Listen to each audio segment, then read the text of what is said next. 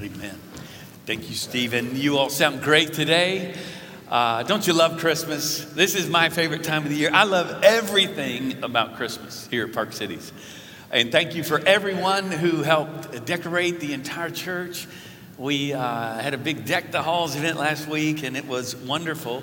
Many of you were here on Thursday morning. You've already heard a little bit about it, but it was incredible. Blessing our city. I was able to be here as we packed up all kinds of food items for our Victory friends. With Amin and others, a group of you all heading out, and I was at Cornerstone as well. Just an amazing, amazing time.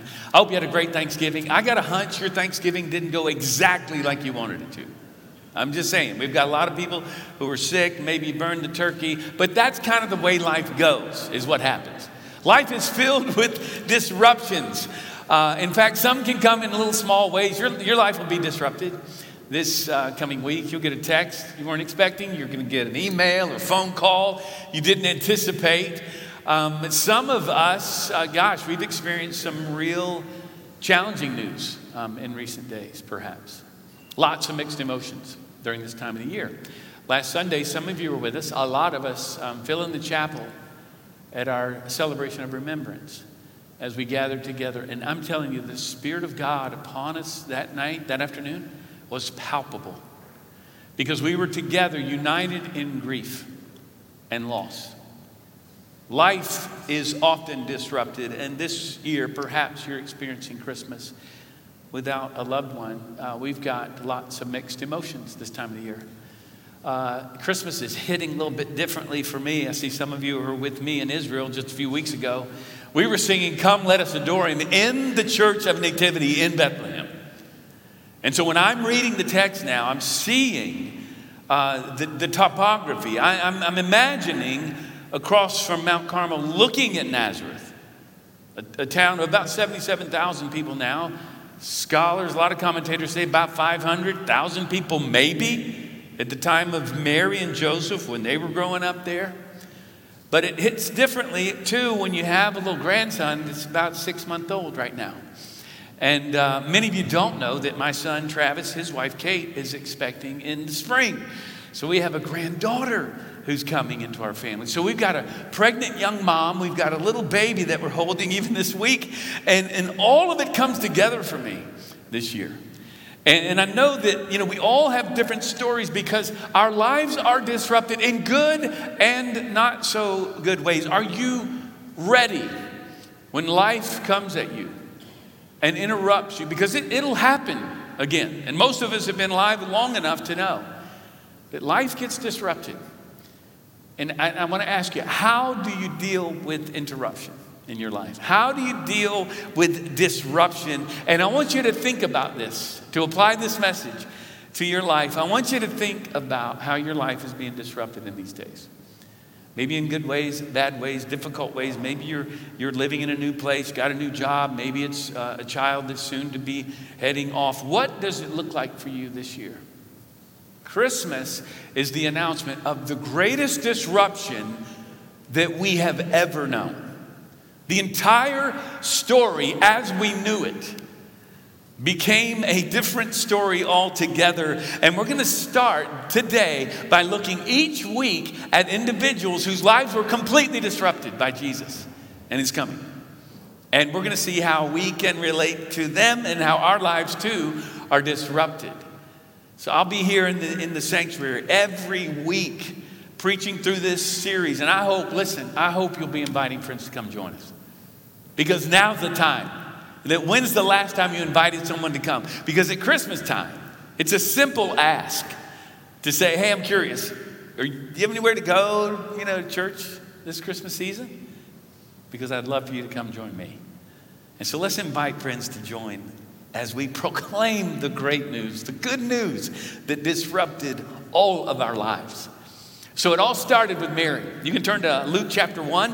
And I'm going to set this up a little bit before we get to where you can take notes throughout, but I'll lay out the outline here in a moment. But I want us to look at Mary and really get to know, look and peek in to who this young woman, likely teenager, was.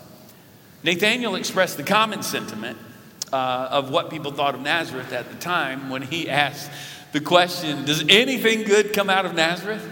When they had told him, the Savior, we found him.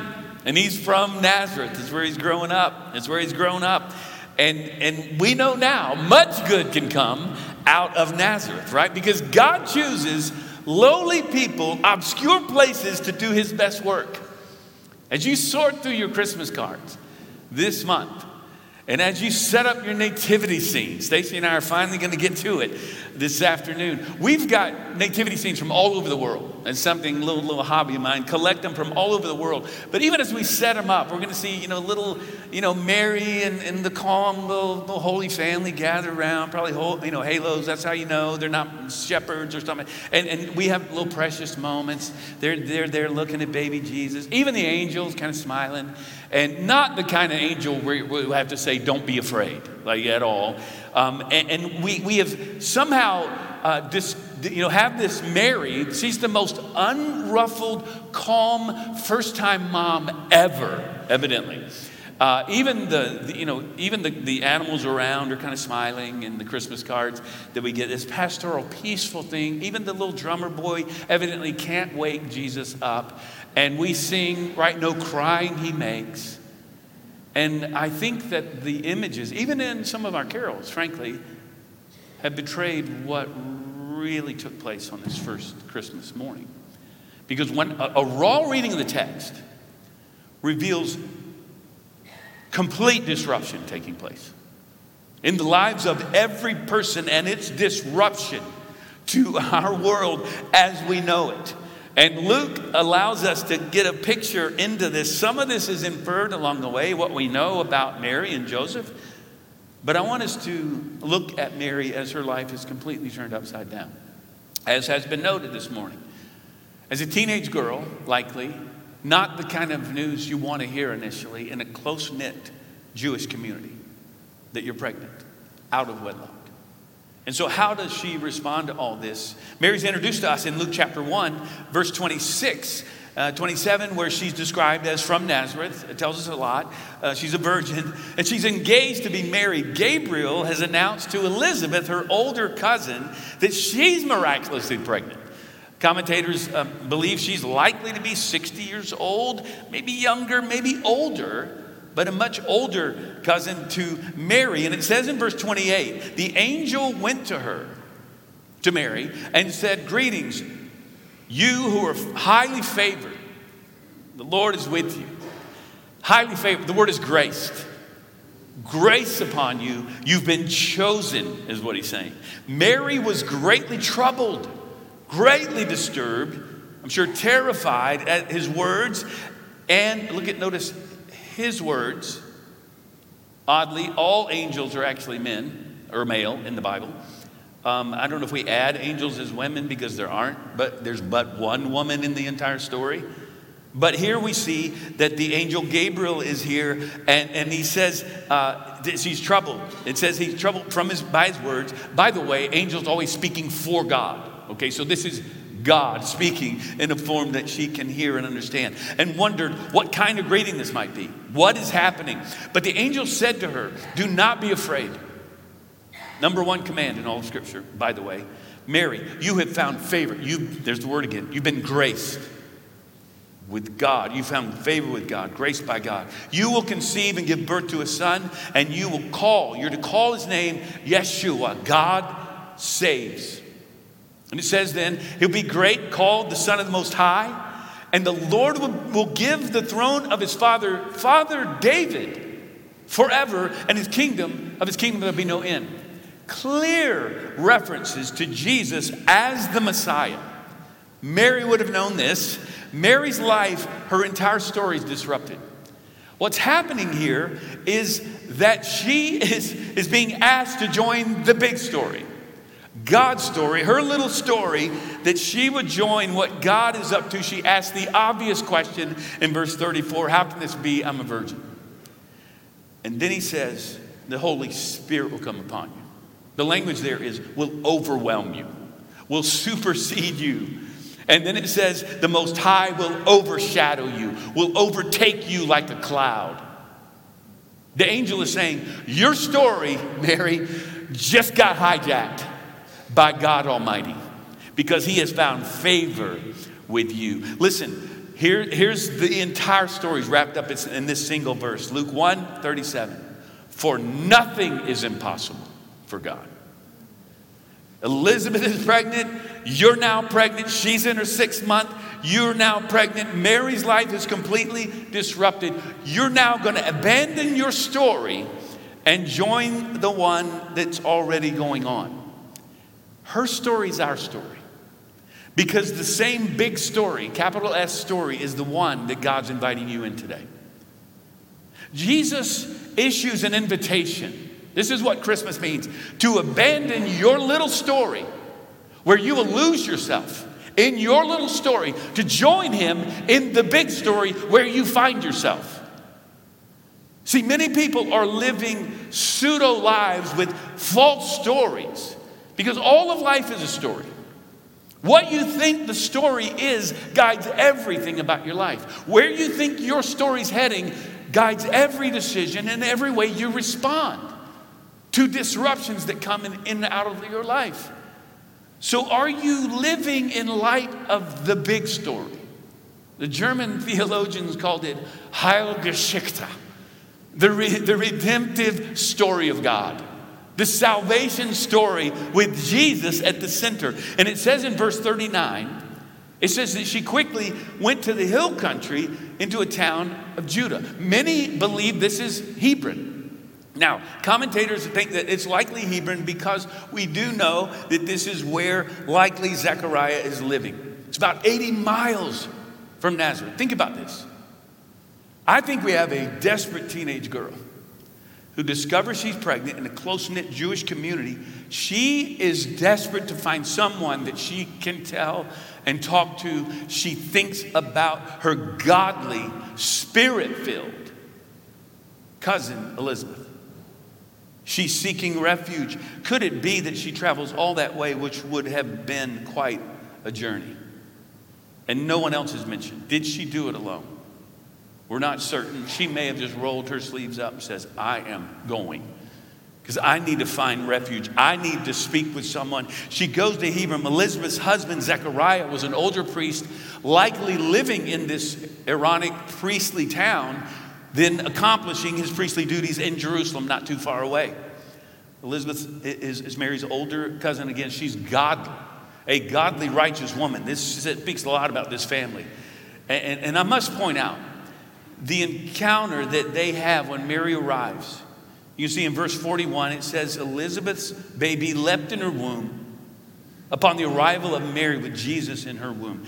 Elizabeth is filled with the Holy Spirit, connected miraculously in a mysterious way to her son, who is also filled with the Spirit. It says in chapter 1, verse 13, even in her womb. And Elizabeth is on fire. This woman is filled with the Holy Spirit. And she says, you are blessed with the Messiah.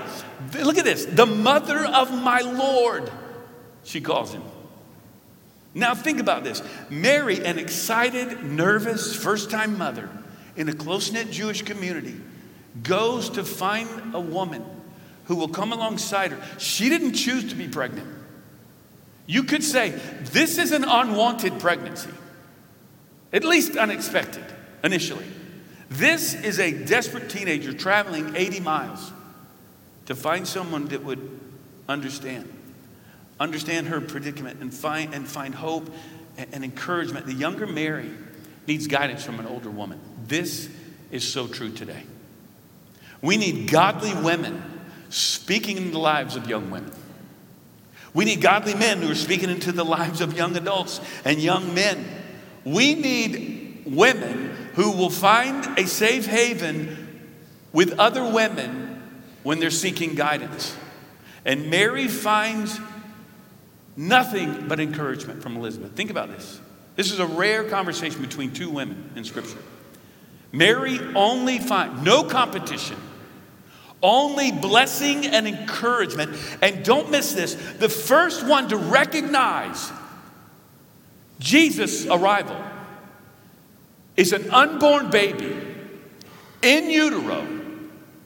And now Elizabeth, the first one to proclaim out loud that Jesus has arrived. The coming of the Savior is an older woman filled with the Holy Spirit. This speaks volumes to what God is up to, even in our day. And then it says in chapter 1, verse 45, and blessed is she who believed that there would be a fulfillment of what was spoken to her from the Lord. Look at this. Don't miss this. Mary is called blessed, not simply because she's the mother of Jesus. She's blessed. Here's why. Because you have believed that what God said is going to happen is going to happen. Mary is marked by humility. That's why God chose her. And she believes. What did Mary believe? I say all this because I'm fascinated by that story of these two women. But it's also to set up. Mary, what did you know? What did Mary know? She knew a lot. And we see it in the Magnificat, okay? So, she knew baby Jesus. Think about this. She knew the boy Jesus. She knew the baby Jesus like no one else, like any mom. She knew the son, Jesus, growing up. She knew him as a teenager. She knew him as a young man. She knew Jesus more than anyone on the planet. She knew him better than anyone ultimately. And it's because she just said, I believe. And I'm challenging all of us this Christmas season, friends. I'm just challenging you. Here it is. Believe. And you can pray the prayer with me. Lord, I believe. Like the man whose son was healed. Help me with my unbelief. Because listen, it's not just your belief that matters. It's not the amount of your faith. It's the object of your faith. Mary trusts in God because she knew, watch this, she knows who God is. She knows what he's up to in the world. So Mary, what did you believe? We see it in the Magnificat, which is Latin for magnify. Look at chapter 1, verse 46. This will serve as really the outline now from this point on in the message. And here's what I want you to see. First of all, we're going to replace your worry with worship. That's what Mary does. Look at this, verse 46. And Mary said, my soul magnifies the Lord, and my spirit rejoices in God, my Savior. For he has looked on the humble estate of his servant. For behold, look, from now on all generations will call me blessed. For he who is mighty has done great things for me, and holy is his name. 3 ways I want you to see that we can respond to interruptions. Again, consider a disruption in your life right now. Number 1, replace your worry with worship. Listen, look, Mary magnifies the Lord. This is like a magnifying glass. You can't make him bigger than he is, but you can glorify. That's the other translation. The more you worry, the greater, the bigger your worries become. When you magnify your worries, then your worship decreases. When you magnify the Lord, you focus on him and who he is and what he's done, your worries diminish. When we magnify God, our worries are minimized. Where's your focus these days? And why are you worrying so much? Why so much anxiety? What are you putting into your mind? Because a lot of us are putting all the worries and troubles of the world into our minds when we should be magnifying something else, someone else. The more you worship, the more your problems are minimized. This hit me this week. Why wouldn't we all be running to church on Sunday mornings? If this is true, that we come together, encouraging each other, loving the Lord, exalting his name, glorifying him, and our problems are diminished. Because they are dominated by the fact that our God is all powerful. No wonder we teach our kids, our God is so big, so strong, and so mighty. There's nothing my God cannot do. Friends, some of you need to hear this today. It's wrapped up in verse 37. There is nothing impossible for God. And we need to focus on him so that our worries will decrease as our worship increases. Of course, this demands that we, like Mary, become humble. This is our problem. It's pride. We've got to believe that God is present and that he is already at work in the world. This is why Mary is chosen. She says what we all need to hear. In essence, her posture, Lord, I'm not in charge. Friend, you're not in charge of your life. You don't know what's coming. We need to humble ourselves like Mary and say, I'm your servant. Do with me what you want. Interrupt my life. Disrupt my life. Mary, what did you know? Look at verse 50. And his mercy is for those who fear him from generation to generation. Charlotte read it earlier. He has shown strength with his arm. He has scattered the proud in the thoughts of their hearts. He has brought down the mighty from their thrones and exalted those of humble estate. He has filled the hungry with good things, and the rich he has sent away empty. Wow. What is she talking about? Rulers being taken down?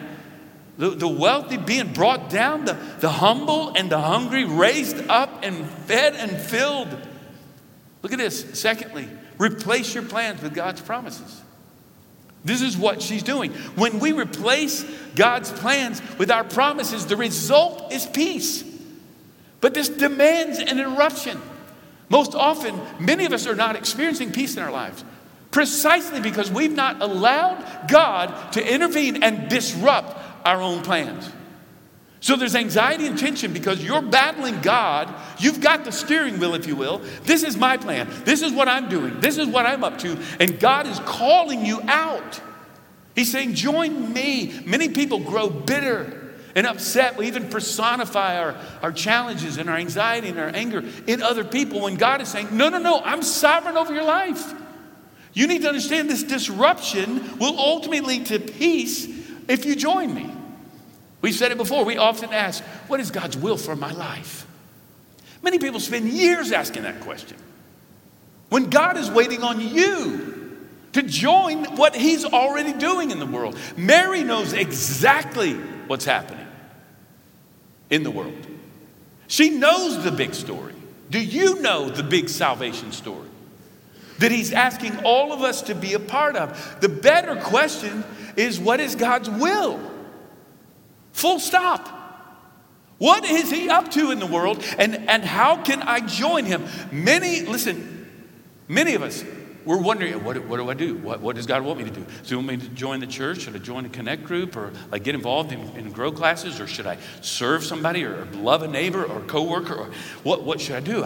Lord, tell me what. And the Lord's waiting on you. He's already told us what to do. Mary knew exactly what was going on. How in the world, I'm fascinated by this.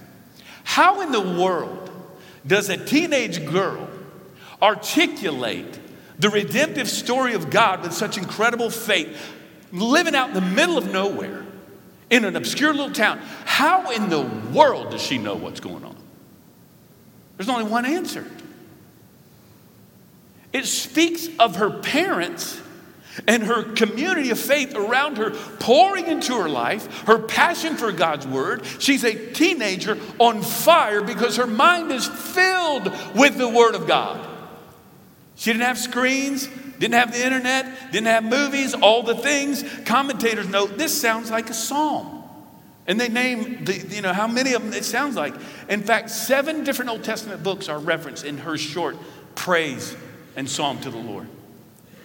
I mean, think about it. Like today, if a teenage girl were to sit down and write a song, write some poetry, she'd probably model it after her favorite artist, Taylor Swift or somebody, right? Mary is writing like a song. She's just emulating what she already knows and what God is up to in the world. So my question for all this, not just our teenagers, but young people here, do you know God's word? You can be just like Mary, because your life is going to be disrupted. Parents, are you teaching your kids? Church family, are we pouring into young women and young men to say, your life's going to get interrupted? If it hasn't already, it's going to get hijacked. And are you ready for that? And the only way we can be ready is to understand the big story of God, what he's already doing in the world. Do you know it? And are you willing to join him? See, we're to replace our worry with worship. It's the only way we overcome worry, is to magnify him. And we are to replace our little plans that we get lost in with his big plan where we find ourselves. And finally, we replace our ability, replace your ability with your availability.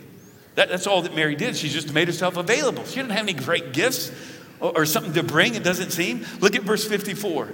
It's all wrapped up in community as well. She's not thinking about herself. Look at this. He has helped his servant Israel in remembrance of his mercy, as he spoke to our fathers, to Abraham and to his offspring forever. And Mary remained with her, that's Elizabeth, about 3 months and returned to her home. And no wonder she stayed with Elizabeth in this first trimester. She was there being encouraged, being loved. Friends, are you going to allow your life to be disrupted? And this month, are you going to look for people in need? Are you going to point them to Jesus? What is God calling you to do? Because here's what Mary is. She's singing this. This is my story. This is my song. Praising my Savior all the day long. Can you join her by singing with your life? My soul rejoices in God, my Savior. That's what my life is all about. She knew that only Jesus could save us. We need a Savior. And we know that Mary's baby did grow up. In fact, just 8 days later, they go to the Temple Mount, where a group of us, where I was teaching on the temple steps, leading up from the south into the temple. They walk this area where we were just a few weeks ago. They bring the baby there like we do, dedicating Jesus before the Lord. And it's there that Simeon, the old man who had prayed that he'd see the Savior, he then offers the foreboding warning to young first-time mom, Mary. And he says, a sword's going to pierce your heart too.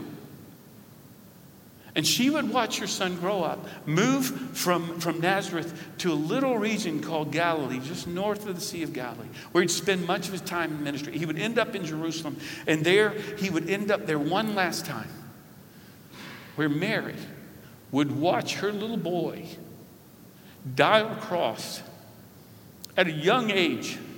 And she would watch in horror as her son would die before her, for her, and for us. And all of it made sense in a way that she could never have dreamed, that we now embody the mission of Jesus to bring hope, to bring justice to the world. In every space we find ourselves in, to bring hope. Because his story is history. And listen, it's not simply being pushed from the past or engineered in the present. It's being pulled from the future into what God has already ordained and what he's already established. And we know, friend, that we will overcome the enemy. We will overcome the enemy someday as we're pulled into eternity. It says in Revelation 12:11, and they have conquered him, the enemy, the evil one, by the blood of the Lamb and by the word of their testimony. For they love not their lives even unto death. This is Mary. We can all trust in the blood of the Lamb who has taken away our sin. And this is our testimony. This is our song. That Christ has forgiven us, that he has disrupted our lives completely, and we will join him in what he's doing. Your life has been disrupted. Have you responded to him? And how is he calling you to respond to him today? Friend, listen, you can replace your worry with worship. You can replace your little plans with his eternal plan. And you can get on board and decide in what ways you're going to do that today. For some of you, it might be joining the church. It may be receiving Christ today. You've not done that. You're not clear on that. It may be as bold and courageous as talking to someone after this service or this week. Or talk to someone that you're with to share how is God disrupting your life in all the right ways. And you can replace your ability or lack thereof with a simple availability. Say, Lord, I'm yours. Do with me what you will. And you watch what he does. Let's pray together. Lord, we thank you for this amazing woman. The story of this young woman that you chose, that we would know nothing about unless you chose her. Lord, you're choosing us today. And we respond to you with obedience. Lord, I pray that every one of us will decide exactly how we're going to respond. And let us first tell someone. Let us share how you've interrupted our lives, and we will say yes to you, whatever it costs, because we love you more than our own lives. Lord, help us not to waste our lives. With the days that we have remaining on this planet, that we would live out the story that you've already begun. And we'll find our place in it. And in so doing, find ourselves in what you've created us to be and to do. May this be the greatest Christmas we've ever known. May we be bold in our testimony that Jesus alone saves. Lord, we love you and we praise you. In your name we pray. Everyone said, amen and amen. Hey.